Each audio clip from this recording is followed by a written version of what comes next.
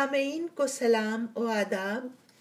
پروین شیر آپ سے مخاطب ہے، جس کا چھوٹا سا تعارف کہ شاعری، نثر نگاری اور مصوری کے تقریباً 38 برسوں کے طویل سفر میں میرے ایک سفر ناموں کا مجموعہ اور 3 مصور شعری مجموعے وجود میں آئے۔ دوران سفر خوشی اور درد کی چند سیپیاں جو میں نے چنی ہیں، شاید آپ کی نظر بھی ان میں چھپے ہوئے موتیوں کو دیکھ سکے۔ آئیے آج آپ کو ایک طلسماتی جہاں پیرو لے چلتی ہوں۔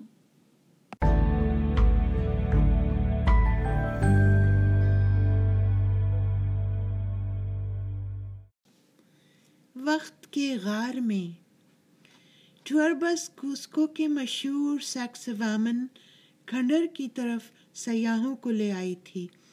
پہاڑوں کی باہوں میں ان کا دیواریں کچھ نیم استادہ کچھ پوری اپنے خوبصورت ماضی کا اعلان کر رہی تھیں۔ کیرولینا کے مطابق 30 ٹن وزنی پتھر تقریباً 150 افراد رسی سے کھینچ کر ادھر سے ادھر لے جاتے تھے۔ اس جگہ کو بنانے میں ہزاروں لوگ شامل تھے۔ سیکسوامن ایک عالیشان محل جیسا تھا۔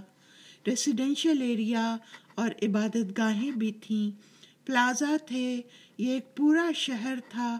دیواروں پر پتھروں کو تراش کر پیوما کی شکل دے دی گئی تھی، کیونکہ پیوما سانپ کو وہ انسانی دل کی طاقت مانتے تھے، اس لیے اس کے مجسمے ہر جگہ نظر آ رہے تھے جو برائے فروخت تھے۔ کہیں دیواروں پر آڑی ترچھی لکیریں بنائی گئی تھیں، پتھروں کو تراش کر جو ان کے خدا سائقہ تھنڈر کی نشاندہی کر رہے تھے کہ ان کو ایک عجیب و غریب دنیا ہے۔ سیکسوامن سے 1 میل فاصلے پر پتھروں کے غار میں پتھروں کے تہخانے پتھر کاٹ کر بنائے گئے تھے، جن میں طاق اور کھڑکیاں ہیں۔ بہت تنگ اندھیرے راستے کے ایک وقت میں ایک ہی شخص کے اندر جانے کی گنجائش ہے۔ اس غار میں مذہبی تقریبات ہوا کرتی تھیں۔ پتھروں کو تراش کر کرسیاں، سیڑھیاں اور راستے بنائے گئے تھے۔ ٹیمبو مکے کھنڈر انکاز کی آرام گاہ تھی۔ یہاں دیواریں، کھڑکیاں، سیڑھیاں اور طاق ہیں، چھت کہیں نہیں۔ اس نے کیرولینا سے اس کی وجہ دریافت کی تو معلوم ہوا کہ سب چھتیں پھوس کی ہوا کرتی تھیں جو اڑ گئیں۔ اس کھنڈر میں 4 اونچی نیچی دیواریں ہیں۔ 2 دیواریں بڑے پتھروں سے بنائی گئی تھیں اور 2 چھوٹے پتھروں سے۔ یہ ان لوگوں کی پاک جگہ تھی جہاں شادی کی رسمیں ہوا کرتی تھیں اور پاکا ماما دھرتی ماں کی عبادت بھی ہوتی تھی۔ دھنک راستے۔ کیرولینا اب سیاحوں کو لے کر کوریکانچا کی طرف جا رہی تھی۔ وہ بتا رہی تھی کہ کوریکانچا ایک کیچوا لفظ ہے جس کے معنی سونے کے محل ہیں۔ یہ انکا سلطنت کا سب سے اہم محل تھا۔ یہاں کئی عبادت گاہیں تھیں۔ دھنک ان کے لیے ایک سمبل تھی، ایک برج کا۔ کہا جاتا ہے یہ انہیں ان رشتہ داروں سے ملاقات بھی کراتا تھا جو دنیا سے جا چکے تھے دوسرے جہاں میں۔ یہاں دھنک کا ٹیمپل بھی تھا جس کے دریچے آسمان کی طرف کھلتے تھے، جہاں سے قوس قزح نظر آتی تھی۔ یہ عقیدہ سن کر پروین چونک اٹھی تھی۔ کتنا خوبصورت خیال تھا۔ وہ دریچوں سے آسمان کی طرف دیکھنے لگی تھی۔ صدیوں پہلے انکاز بھی وہاں کھڑے ہو کر دھنک کی پگڈنڈی کو دیکھا کرتے تھے، خیالوں میں اس پر چل کر اپنے بچھڑے ہوئے رشتہ داروں سے ملاقات کیا کرتے تھے۔ یہ خوبصورت رنگین راستہ خدا نے ان کے لیے اسی مقصد سے بنایا تھا جو کبھی کبھی نمایاں ہو کر انہیں یہ خوشی عطا کرتا تھا۔ پروین دیر تک چھوٹے سے دریچے سے छोटा सा आसमान देख रही थी। सोच के अनगिनत दरवाजे वाह हो रहे थे।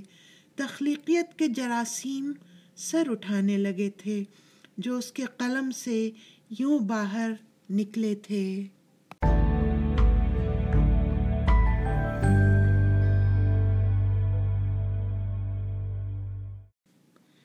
बेकरां नीलगो आसमां के समंदर पे एक पुल हुवैदा हुआ, रंग ओढ़े हुए दो जहानों के दोनों सिरे थाम कर एक मसीहा बना। जगमगाता हुआ ये धनक रास्ता फासलों को मिटाता है और ये मिलाता है बिछड़े हुए साथियों से उन्हें, जाके जो बस गए हैं किसी और दुनियाए मादूम में।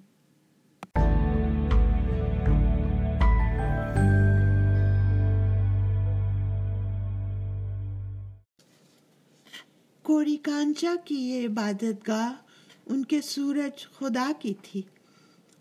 दीवारों में ताकचे बने हुए हैं जिन पर इबादत में काम आने वाली मुक़द्दस अशिया रखी जाती थीं। छोटे छोटे अल्टार हैं जो कुर्बानी के लिए इस्तेमाल किए जाते थे। धनक की इबादत गाह से मलहक सायका यानी थंडर नाम के खुदा की इबादत गाह है। कैरोलिना के मुताबिक वहाँ सुनहरे कपड़ों के पर्दे लगाए जाते थे। कुछ दूर पर वेनिस की इबादत गाह है। वेनिस जो शाम का पहला सितारा होने की वजह से उन लोगों का छोटा खुदा था। दीवारों में सुराख बने हुए हैं जिनसे वो सितारे को देखते थे। उसके साथ ही उनके खुदा चांद की इबादत गाह है। चांद जो सूरज खुदा की बहन और बीवी था। कुछ ही आगे जाकर एक नीम दायरा नुमा दीवार है जिसका नाम सोलर ड्रैम था। ये इनकाज की जहानत और कारीगरी का शाहकार है। इस दीवार के पत्थर इस तरह एक दूसरे में फिट हैं बगैर सीमेंट के कि जलजला भी इनका कुछ नहीं बिगाड़ सका था। इसमें कई रोशनदान हैं जिनसे सूरज की किरणें रोशनी से गुस्ल कराने आती थीं। दीवारों पर सुनहरे रेशम की कशीदाकारी के कपड़े लगे हुए हैं। छत पर भी इनके अहम जानवर अल्पाका के फर के बने हुए कपड़े लगाए जाते थे। कोरिकांचा पूरी तरह इनकाज सल्तनत का मजहबी मरकज था। वो सूरज की इबादत इसलिए करते थे कि वो रोशनी अता करता है। चांद इनकी काश्तकारी का रहबर था। जमीन अपनी कोख से गज़ा मुहैया करती थी। कुदरत की हर ताकत इन लोगों का खुदा थी। कैरोलिना कह रही थी, यहाँ की जमीन और दीवारों पर पहले सोने का गलाफ चढ़ा हुआ था। कोर्ट यार्ड में सोने के मुजस्समे थे जिसे सूरज की इबादत गाह कहते थे क्योंकि ये सूरज देवता के लिए था और यहाँ इनका सल्तनत के सिर्फ खास और अहम लोग आया करते थे जिन्हें यहाँ बैठने की इजाज़त थी। स्पेन ने यहाँ का सारा सोना रैंसम में ले लिया था उनके बादशाह की रिहाई के एवज में। ये खंडरात परवीन के लिए वक्त की सुरंग थे जो उसे किसी अनोखी दुनिया में ले गए थे। अनगिनत ऊंची नीची सीढ़ियां तय करके सयाहों का ग्रुप वापस बस में आ गया था। बस होटल की तरफ जा रही थी। कुस्को में तीसरी सुबह अंगड़ाइयां लेकर जाग गई थी। टूर बस को आज सयाहों को लेकर सारा दिन चलना था। सूबा उरबाम्बा की तरफ जो 2700 मीटर समुद्री सतह से ऊंचा है। उसके ग्रुप के सब सयाह खुशगपियों में मसरूफ थे कि कैरोलिना अपनी सीट से खड़ी होकर माइक हाथों में लेकर मखसूस लहजे में अपने मुल्क की कदीम और अनोखी दास्तान सुनाने लगी थी। वो कह रही थी, सब सयाह हैरान बच्चों की तरह निराली कहानी सुन रहे थे। انکاس کا عقیدہ تھا کہ خواب میں خدا اور مرحوم لوگ باتیں کیا کرتے ہیں۔ انکاس بھی مصری قوم کی طرح ممیز بناتے تھے اور آج بھی ان کی نسل یہی کرتی ہے۔ ان کے آباء و اجداد اونچے پہاڑوں، سورج، چاند، ستارے، دھنک، زمین اور پانی کی عبادت کرتے تھے۔ ان کی خاص دعائیں تھیں کہ سورج ہمیشہ جوان رہے اور چاند ہمیشہ جوان عورت، دنیا پلٹا نہ کھائے اور ہمیشہ سکون سے رہے۔ یہ لوگ بے حد مذہبی تھے، اپنے تراشے ہوئے بال اور ناخن حفاظت سے رکھتے تھے کہ موت کے بعد جب واپسی ہوگی تو یہ ان کے کام آئیں گے، کیونکہ یہ تناسخ ری انکارنیشن یعنی دوسرے جنم کے تصور پر یقین رکھتے تھے۔ ان لوگوں کا عقیدہ تھا کہ موت دوسری دنیا میں جانے کا ایک کٹھن راستہ ہے۔ یہ ایک لمبی اندھیری سڑک ہے جس پہ سیاہ کتے کے ساتھ چلنا پڑتا ہے، کیونکہ یہ کتا اندھیرے میں بھی دیکھ سکتا ہے اور رہبری کرتا ہے۔ تاریک راستے کو طے کر کے دوسری دنیا ملتی ہے جو بالکل اسی دنیا جیسی ہے، پھول، ہریالی، درخت، برف اور پہاڑوں والی۔ ان لوگوں کے مورل کوڈ چوری نہیں، جھوٹ نہیں، کاہلی نہیں، پر جو بھی عمل کرتا تھا وہ دوسری دنیا میں سورج خدا کی گرمی کا مستحق تھا، اور جو عمل نہیں کرتا تھا اسے برفیلی زمین ملتی تھی۔ بچوں کی پیدائش ہوتے ہی سر پر کپڑا باندھ دیا جاتا تھا سر کی شکل بدلنے کو، جس سے سماجی درجے کا فرق پہچان لیا جاتا تھا۔ انکاس کے لیے پانی بہت پاک شے تھی اور ہے زندگی کے لیے پاکیزگی کی نشانی ہے۔ 14 سال کی عمر میں بچے کو کئی رسومات سے گزرنا ہوتا تھا اور کئی امتحانات سے بھی۔ پھر اسے ایک ہتھیار دیا جاتا تھا جس کے رنگ سے معاشرے میں اس کے درجے کا پتہ چلتا تھا۔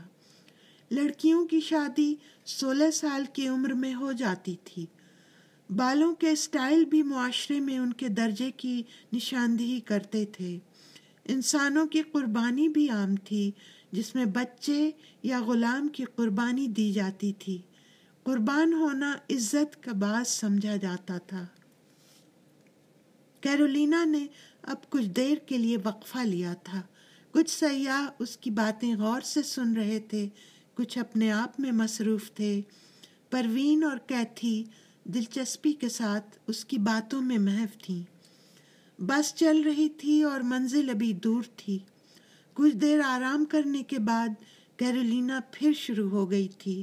وہ کہہ رہی تھی، انکاز ہر سال آلو اور مکئی کی فصل کٹنے پر سورج خدا کا شکر بجا لانے کے لیے جشن مناتے تھے۔ ان کے پاس کوئی گاڑی نہیں تھی، پیدل سفر کرتے تھے۔ کچھ فاصلے پر آرام گاہ ہوتی تھی جہاں رات میں رک کر آرام کرتے تھے۔ نہ تو زیادہ جرائم ہوتے تھے اور نہ کوئی جیل تھی۔ سبھی کے پاس سب کچھ تھا۔ سب سے بڑا جرم خدا کو برا کہنا تھا، جس کی سزا موت تھی۔ اونچے پہاڑ کی چوٹی سے ایسے مجرم کو دھکا دے کر گرا دیا جاتا تھا۔ دوسرا جرم تھا کسی مرد کا کسی دوسرے کی بیوی کے ساتھ بےہودگی۔ اگر کوئی ایسا کرتا تھا تو اسے دیوار پر ننگا لٹکا کر بھوکا چھوڑ دیا جاتا تھا۔ چھوٹے جرم کی سزا میں ہاتھ اور پیر کاٹ دیے جاتے تھے یا آنکھیں نکال لی جاتی تھیں۔ چونکہ ان کے پاس کوئی تحریری زبان نہ تھی، اس لیے پیغام پہنچانے کے لیے ایک جگہ سے دوسری جگہ پیغامبر بھیجا جاتا تھا۔ ایک لڑکا دوڑ کر جاتا تھا کچھ دور، دوسرے لڑکے کو پیغام سناتا تھا، پھر وہ دوسرا لڑکا کچھ دور تک دوڑتا ہوا جاتا تھا اور تیسرے لڑکے کو پیغام سناتا تھا۔ یوں کڑی سے کڑی زنجیر کی طرح ملتی جاتی تھی۔ اس طرح سینکڑوں میل تک सैकड़ों दौड़ने वालों के जरिया एक जगह से दूर दूसरी जगह कोई खबर पहुंच जाती थी। उसकी तरबियत बचपन ही से दी जाती थी। उस मकसद के लिए नाहमवार पहाड़ों पर हजारों मील लंबी हमवार सड़कें बनाई गई थीं। 12वीं सदी में इनकाज की सल्तनत कुस्को में थी, लेकिन 1572 में स्पेन ने उनकी सल्तनत ख़त्म कर दी थी। अब कैरोलिना बोल बोल कर थक चुकी थी। वो अपनी सीट पर बैठकर कुछ पढ़ने में मशगूल थी। कुछ सयाहों ने आंखें बंद कर ली थीं। परवीन की आंखें नीले आसमान और सब्ज ज़मीन में खोई हुई थीं। बस तेजी से उरुबाम्बा की तरफ भाग रही थी। पहाड़ों पर तंग, कच्ची और उबड़ खाबड़ सड़कों पर, कभी जंगलों के अंदर, बादल नीचे वादियों में तैर रहे थे। सयाहों की टूर बस पहाड़ों के ऊपर एक छोटे से गांव में पहुंचकर रुक गई, जिसका नाम केकाकोलो है। इस गांव में सिर्फ 120 खानदान रहते हैं। कच्ची जमीन पर बसा हुआ ये गांव परवीन को एक बार फिर अपने वतन ले गया था। कच्ची गलियां, बदरंग मकानात, कुछ पहाड़ों की ऊंचाई पर तो कुछ ढलवानों पर फैले हुए। यहाँ मर्द काश्तकारी और औरतें अल्पाका के फर से बुनाई करती हैं। छोटी सी कम्युनिटी में 4 सू रंग बिखरे हुए थे। औरतें शोख रंगों के रिवायती लिबास में थीं। कच्ची मिट्टी का खुला मैदान था, पहाड़ों से घिरा हुआ चारों तरफ। छोटी दुकानें फूस की छत की बनी हुई थीं कतारों में। इनकाज औरतों के हाथों से बुने हुए अल्पाका और लामा के फर के स्वेटर, स्कार्फ, टोपियां वगैरह सजी हुई टंगी हुई थीं और हवा में लहरा रही थीं। कुछ बच्चे बेफिक्री से खेल में मगन जिंदगी को सही मानों में जी रहे थे। औरतें जमीन पर बैठे हुए लकड़ी के बड़े बड़े फ्रेम पर अल्पाका के ऊन से कुछ बुन रही थीं। कुछ औरतें अपनी पीठ पर अपने बच्चों को बांध कर ये काम कर रही थीं। परवीन को एक औरत ने मुस्कुरा कर देखा था और फ्रेम पर बुनाई के तरीके बता रही थी। एक छोटी सी दुकान में एक 8 साल के मासूम बच्चे को सामान बेचते हुए देखकर परवीन को उस पर प्यार और रहम आ रहा था। उसके चेहरे की मासूमियत ने दिल छू लिया था। ये गांव भी हिंदुस्तान पाकिस्तान के गांव जैसा है। फर्क इन लोगों की पोशाक और सरबफलक पहाड़ की ढलवान पे बने हुए मकानात का है। पहाड़ों पर जाने वाले रास्तों का है। खुले मैदान के गोशे में अल्पाका और लामा की दुनिया थी।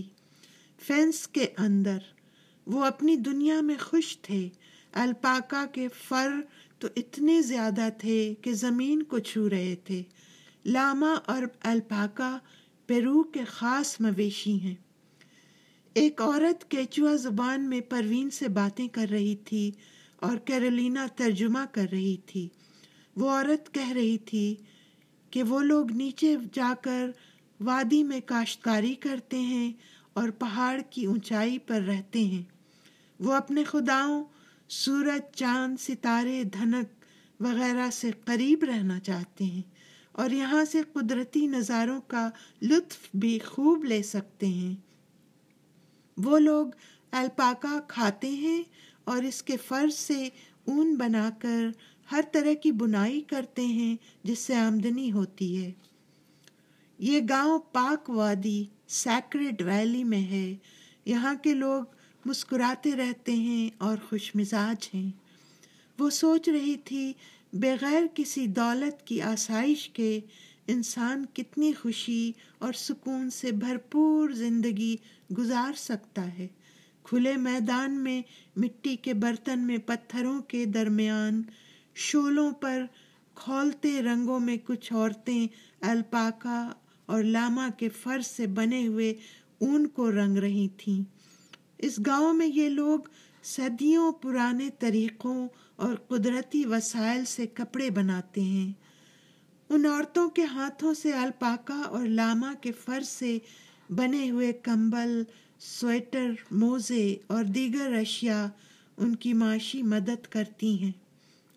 پروین کے قریب ایک چھوٹا سا 7 یا 8 سال کا بچہ اپنے ہاتھوں میں رنگ برنگے کوسکو شہر کے پوسٹ کارڈز لے کر آیا تھا، امیدوں کے ساتھ کہ شاید انہیں کوئی خریدے۔ پروین کی نظریں پوسٹ کارڈ سے زیادہ اس بچے کی آنکھوں پر ٹکی ہوئی تھیں جو امید و بیم میں تھیں۔ وہ خاموشی سے اپنے ہاتھوں کو آگے پھیلائے کارڈز کو تھامے ہوئے معصومیت کا مجسمہ بنا ہوا دیکھ رہا تھا۔ پروین نے اس سے 10 کارڈز خریدے تو وہ خوشی سے اچھلتا ہوا اپنے دوستوں کے پاس فخر سے گیا تھا۔ اس بچے کے چہرے پر کسی فاتح سپاہی کے تاثرات تھے۔ یہ دیکھ کر کئی بچوں کے جھنڈ ہاتھوں میں مختلف مصنوعات لے کر آ گئے تھے۔ دوسرے سیاح ان سے قیمت کم کرنے کے لیے بضد تھے۔ شاید وہ بچے بھی اس بے رحم رویے کے عادی تھے۔ سیاحوں کی بس سیکرڈ ویلی سے ہوتے ہوئے خوبصورت گاؤں پائزیک کی طرف آ گئی تھی، جہاں پہاڑوں پر بکھرے ہوئے کھنڈرات ہیں۔ ان پہاڑوں پر چڑھ کر کھنڈرات تک جانا آسان نہ تھا۔ یہ جگہ انکاس کی آرام گاہ تھی جو سارے فرائض اور جنگ سے دور سکون بخش تھی۔ یہ جگہ ان کی کاشتکاری کے لیے بھی اہم تھی اور اب بھی ہے۔ یہاں ہزاروں ٹیرسز موجود ہیں۔ پائزیک کے بلند قامت پہاڑوں کے سامنے دوسرے پہاڑوں پر قطاروں میں مقبرے ہیں جو تقریباً 5 کلومیٹر تک پھیلے ہوئے ہیں۔ ان کا نام ٹینکنمارکا ٹومبز ہے۔ دور سے یہ پہاڑ پر کھدے ہوئے گول سوراخ جیسے نظر آ رہے تھے۔ یہ مقبرے 3 مختلف قسم کے تھے جو درجہ بدرجہ معاشرتی رتبے کے مطابق تھے۔ کچھ صرف سوراخ، کچھ طاق کی شکل کے تھے اور کچھ روزے کی شکل کے۔ دونوں طرف کے پہاڑوں کو ایک پل ملا رہا ہے، اسی پر چل کر میت کو وہاں دفن کرنے لے جاتے تھے۔ ان مقبروں میں کچھ ممیز اور لاشیں حال ہی میں دریافت ہوئی ہیں۔ مقبروں کے پہاڑوں سے کچھ دوری پر مختلف عبادت گاہیں دھنک، سائقہ، ستارہ، وینس، چاند اور سب سے بڑا خدا سورج کی تھیں۔ پائزیک کا رنگین گاؤں حسین ہے۔ یہاں کی زبان کیچوا ہے۔ کوسکو سے یہاں تک آنے میں پہاڑوں اور دائروں میں تنگ سڑکیں ہیں نیچے جاتی ہوئی۔ یہ کوسکو سے تقریباً 2000 فیٹ نشیب کی طرف ہے۔ اس شہر کے پرسکون ماحول میں 4000 افراد آسان زندگی بسر کرتے ہیں۔ یہاں تنگ گلیوں میں ایک وقت میں ایک ہی گاڑی جا سکتی ہے۔ پیدل چلنا زیادہ آسان ہے۔ پاک وادی کے ایک اور شہر اویٹانٹامبو اور اس کے کھنڈرات میں پہنچ کر یہاں کی دلچسپ کہانی کیرولینا سنا رہی تھی کہ یہاں کے ایک فوجی کو انکاس کے بادشاہ کی بیٹی سے محبت ہو گئی تھی۔ وہ دونوں شادی کرنا چاہتے تھے۔ لڑکی کے باپ نے انکار کر دیا تھا، لیکن وہ فوجی جنون کی حد تک محبت میں مبتلا تھا۔ اس کو بادشاہ نے قید کر لیا تھا۔ لڑکی کا نام کوسی تھا۔ ان دونوں کی محبت کی نشانی ایک بچہ تھا۔ آخر بادشاہ نے انہیں معاف کر دیا تھا اور دونوں نے شادی کر لی تھی۔ اس محبت کی داستان پر ایک ڈرامہ بھی لکھا گیا تھا جس کا نام اولنٹوئے ہے۔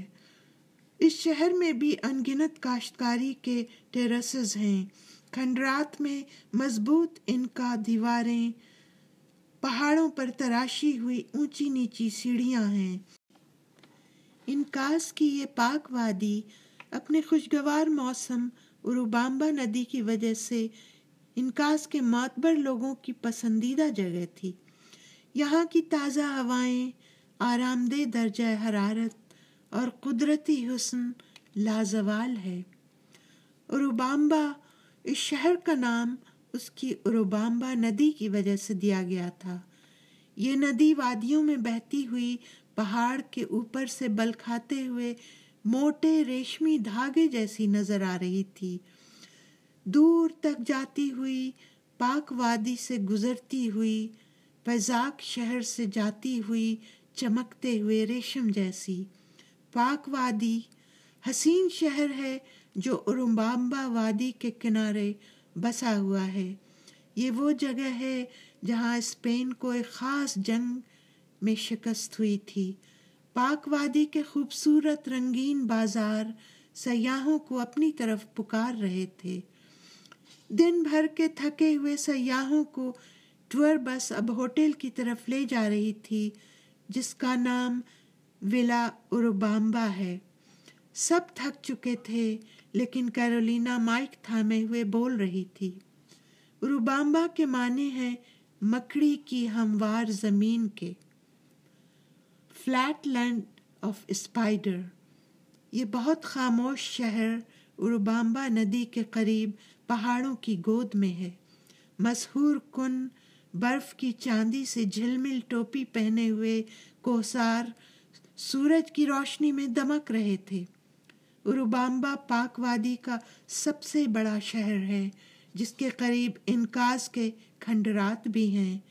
ولا اروبامبا پھولوں اور کوہساروں کی گود میں ہے۔ سکون کی خوشبو اس کے ارد گرد رقصاں رہتی ہے۔